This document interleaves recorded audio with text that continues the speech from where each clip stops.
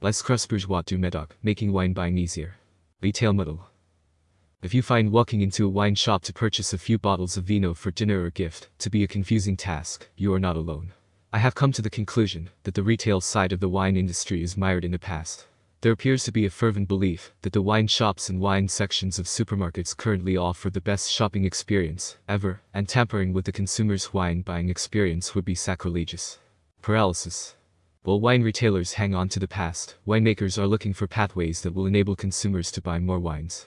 Wine marketing researchers have determined that consumer paralysis happens because wine shoppers are confronted with a wealth of options, perhaps too many choice. In addition, there is a lack of consistency from country to country on how wines are named and classified. Importing and distribution impacts on the types of wines available in local wine shops and restaurants. Brands and varieties in one shop or bar may not be available across venues because of limited channels of distribution or other marketing strategies. Even wine labels are not consumer-friendly as they are written to satisfy government requirements and may not include information that is helpful to consumers. Fragments. The wine industry is more fragmented than any other consumer product. In 2019, the US consumed 370 million cases of wine, at 12 bottles a case. That adds up to approximately 4.4 billion bottles of wine in 1 year. Approximately half of the US wine market is dominated by $3 billion conglomerates including E&J Gallo, i.e., Minichers, Taylor, Clos du Bois, Itancia, and Barefoot, Constellation Brands, i.e., Woodbridge, Robert Mondavi, Simi, and Lingua Franca, and the Wine Group, i.e., Almaden, 13 Celsius, and Benziger. These corporations produce, ship, and distribute thousands of bottles of wine each year around the world, and many are produced the same way Coca-Cola is fashioned to taste the same year after year, and available in huge quantities. The other half of the wine market is composed of thousands of tiny to medium-sized producers, and can be reviewed as the difference between agribusiness farming and farmers' markets. Taste.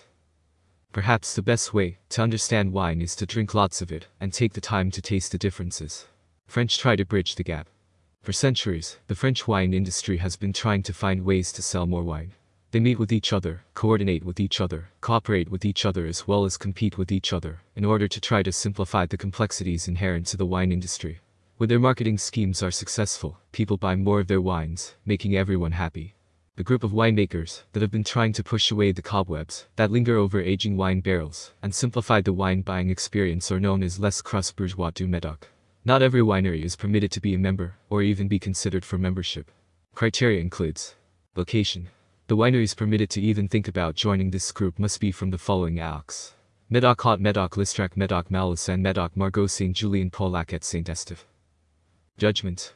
The wineries are judged on the quality of the wine determined by blind tasting and consistency, traceability, and authentication for each vintage tasting checks before bottling over a 5-year period of the classification, at least 2 checks per property, environmentally friendly to the point of obtaining certification in environmental and sustainable growing practices. The 6-person judgment team is also concerned with promotions, quality of reception for professional visitors, and the general public at the winery, channels of distribution plus domestic and international marketing efforts. Stickers. All bottles of Crus-Bourgeois du Médoc carry a unique secure visual recognition system embedded in a sticker. It is offered as a guarantee of quality, security, and authenticity.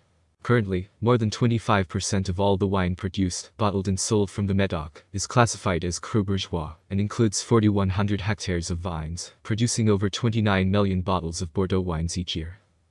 The wines Les Crus-Bourgeois. At a recent event held in Manhattan, I had the good fortune to explore a few of the wines that are classified as Crus-Bourgeois du Médoc. My favorites: Chateau Padec d'Eau, 2018. Appellation: Médoc, terroir, limestone with clay and clay limestone. Varieties: 67% Merlot, 30% Cabernet Sauvignon, 3% Cabernet Franc, 2% Petit Verdot. Average age of vines: 40 years, aged 10 to 14 months, 80% in barrels, 1/3 new, 20% in concrete vats. The chateau is situated in Bégodein, northern Médoc, and 58 hectares of vineyards are spread through Bégodein and Saint-Christolé du Médoc. The chateau is located 10 kilometers from the Gironde estuary and 30 kilometers from the Atlantic Ocean. The first owners of the chateau were descendants of the Count of Armagnac, the Chevaliers d'Eau, and the family can be traced back to 1632. The property was seized during the Revolution and changed into a stagecoach post, known as paddocks. The wines were Cru Bourgeois in 1932. Notes: to the eye, deep purple hues suggest a depth of taste, while the nose finds fruit of black cherries and spice alongside the minerality of wet rocks. The palate is entertained with supple blended tannins enhanced by oak, leading to an elegant and bright finish. Chateau de Malert, 2018. Appellation: Haut Médoc, terroir. Guns Gravels, varieties: 83.5% Merlot, 16.5% Cabernet Sauvignon, aging. Temperature-controlled steel tanks for 3 to 4 weeks before the wine is racked into barrels for 12 months, 1/3 new. The grapes are grown in 320-hectare plots of vines in the Haut Médoc and are 25 to 30 years of age. The Chateau de Malert has its roots in the 17th century. Pierre de Malert was knighted for his distinguished service to King Louis XIV. The property was sold to Philippe Frederick Klossman, and his family continues to be engaged in management of the vineyard. Notes: dark purple in the glass, the nose discovers black cherries and toasted oak. The palate experience features dark black fruit alongside toasty vanilla side by side with a sense earthiness. The finish is soft, fruity and elegant. Open well in advance of drinking as it opens beautifully over time. Chateau Cap Leon Verne, 2018. Appellation: Listrac Médoc, terroir. Clay limestone, varieties: 58% Merlot, 39% Cabernet Sauvignon, 3% Petit Verdot. Average age of vines: 30 years. Aging: 12 months in barrels, 60% new.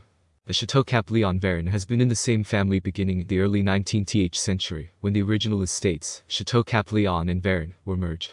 The name is derived from its location, at the highest point or head of Listrac Médoc, giving the vineyard natural drainage and sun.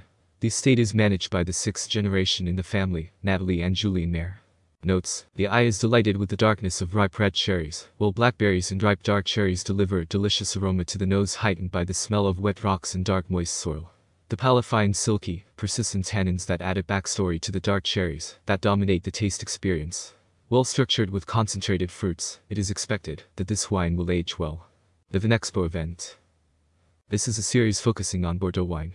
Read Part 1 here. Bordeaux wines started with slavery. Read Part 2 here. Bordeaux wine pivot from people to the soil. Read Part 3 here. Bordeaux and its wines change slowly. Read Part 4 here. Governance and associations of Bordeaux wineries. By law and by choice. Dr. Eleanor Gearley. This copyright article, including photos, may not be reproduced without written permission from the author. More news about Bordeaux. #wineeturbanews.com